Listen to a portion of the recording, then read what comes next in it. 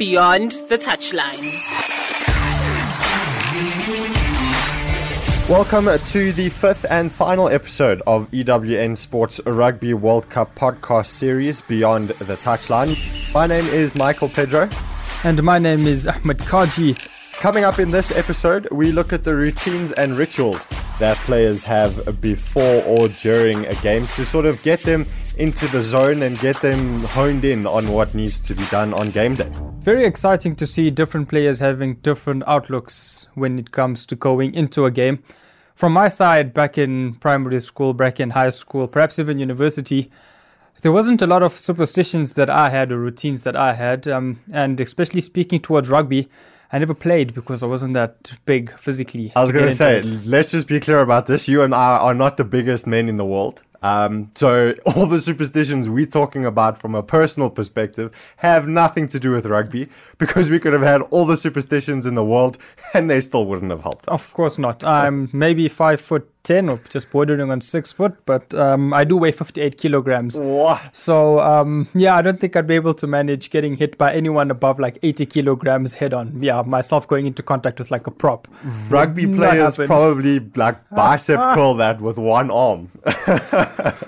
Look, I'm just going to get into the stuff I used to generally do before a match. I think praying was something I just do, just a quick prayer before going into bat or before starting a football match. And then it was go time and just try not to miss any open goals. So generally when it came to before a match, you were just hoping not to do anything wrong instead of doing anything right. And I think that's the difference between probably myself and all the elite athletes. Yeah, and all the elite athletes still wouldn't miss open goals, just saying. But for me, my focus was, or I was very keen on cricket. I still am. But during my time in high school and even the first few years of university, whenever I went out to bat, I had this weird thing where I had to tap my bat on the pitch 3 times and then lift up and take my stance and get ready to face the delivery. And it was so bad that if I didn't do it 3 times, I would actually step back and make the bowler go back to the top of his run-up and do it again. It didn't happen very often that I didn't do 3 times, but it was something that I used to make myself feel comfortable. And I was always sort of at the lower end of the batting order, 9, 10 and 11. So I was always very nervous going into bat because you're sort of your team's last hope and you don't want to do anything to mess up. Fly halves in particular tend to generally have a lot of rituals during the gameplay just before they take the first kick. We know when it comes to tennis, Rafa Nadal does a lot with his hair. And then we have Dan Biggar fixing his sleeves, moving his hair, everything else. I always think that he's doing a bit of a dance with his shoulders. Perhaps you think he's in the east of Johannesburg at Nikki Beach on a Friday evening. Yeah, there's definitely some interesting ones, especially with the kickers. Johnny Wilkinson always looked like he was in a bit of a squatting position. Richard Mwanga does like this weird running thing with his hands where he makes like he's running and then goes for a kick. But it's all part of players getting into the zone and honing in on what they need to do and helping them focus. There are players who also don't really do things like that.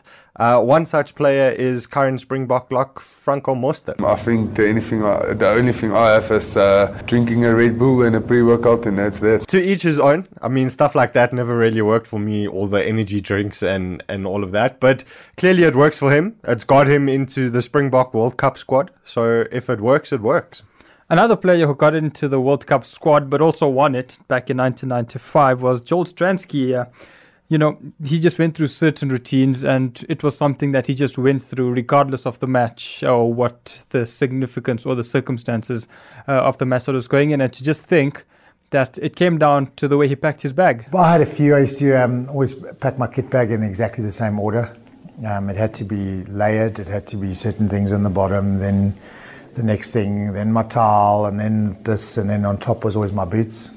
And it was always the boots, and every game you take 2 or 3 pairs of boots. So the last pair of boots that went in the bag was always the boots I was expecting to wear. Sometimes you got to go around and you realize the grass is a bit thicker and you wore different boots, but it was always the boots I was expecting to wear. And then the other 2 things were I always put my jersey on last. So I'd have all my kit on, boots strapped up, ready to go. A jersey was on last, and And then I always wanted to run onto the field last for some unknown reason. So there's routines during the game, there's routines before the game, and there's routines as players are sort of running out and getting ready to go onto the field. I mean, we see Daniel Sturridge, formerly of Liverpool, he always used to go on the field backwards. And Spoon Corsi is his own way of walking onto the field that makes him feel comfortable and ready to go out there and perform. Probably the only superstition that I have is when I run onto the field is I have to cross the line with my right foot first. Yeah, it's a weird thing, but that's probably the only superstition that I have. So, for those players who don't necessarily have any routines prior to the game, there's also music, which tends to generally get people into the zone, whether it be motivational or perhaps rap or hip-hop music. It just seems to sometimes also be another aspect of a player's game routine. Yeah, we always see players, whether it's for rugby, cricket, football, they're always getting off the team bus, and when the tunnel cam, if you like, is sort of on them as they're exiting the bus, you always see them wearing headphones or earphones, and no doubt there's music playing in the locker rooms before or after a game. And personally, I've always wondered what players are listening to at that time. I know back in high school, we always wondered, how these players get into the zone. And as high school students, it was always a case of singing war cries and trying to get the players amped up. But it seems that players like Breyton Paulse and Schalk Brits had a different approach. You automatically get hyped up, that sort of hour, 2 hours before the game. And that's why most of the boys try and get into that zone of just to try and control the emotion. And me, I've been a big 80s fan, for years, and I've always had my 80s music on. And there was some sort of significance for me. At the moment, you won't believe it, I've got some classical Beethoven music actually playing. So it's not the typical music you'll listen to before the game, but I like to calm down and focus. Spoon Corsi, being one of the younger players in the team, no disrespect to Schalk Brits, but I doubt a 23-year-old will be listening to classical or opera. But this is what Spoon Corsi listens to before a game. On my playlist before a game is Frank Casino, whole thing. We want the whole thing. It's just very vibey. And the message in it, we want the whole thing. We don't want half. We don't want a quarter, the whole thing. You just spoke about how a 23-year-old person shouldn't be listening to classical music. I didn't say shouldn't. I said they probably not. I guess I'm part of that probably not aspect. I'm going to go against you. I'm maybe 24 years old, but I'm a massive Hans Zimmer fan. So trust me, if I was going into game day, there's a good chance I'd be listening to a soundtrack from The Dark Knight. Speaking towards, before the match routines, there's also the trip into the stadium. I'm sure during your day playing sport, you were also, traveling through whichever cricket stadium or to whichever school you were playing. Were you at the front of the bus? Were you at the back of the bus? I always tried to go to the back of the bus just because the coaches used to usually sit in front, and you never want to be that guy who always sits next to the coach, because then everyone else in the team is like, okay, this is the coach's favorite. He's going to open the batting and open the bowling and captain and. So I always try to move to the back of the bus. And it also gives you a little bit more freedom to sort of mess around and try and make fun of some of the stuff that other guys are doing, maybe on the trip to a certain ground. It was, for me, something that I used to do was just joke around with some of my mates at the back. And I think you can't have fun in a bus unless you're sitting at the back anyway. You think now about the Springboks and their ride from the hotel to the stadium. Who do you think would be the back of the bus crew for the Springboks? Perhaps Frans Steyn, Schalk Brits, or perhaps, I think the general idea is mostly the more experienced players because they've been in the game for so long, literally and figuratively. Well, you mentioned Schalk Brits and Frans Steyn. I definitely think they're two of the more chilled out guys in the current Springbok squad. But it seems like in the 2007 squad, the pair that never listened to music was Victor Matfield and Schalk Burger. You get all these guys listening to different music, and it was actually funny. Schalk Burger and myself never listened to music. We were always sitting in the back of the bus chatting while listening to what the other guys were listening.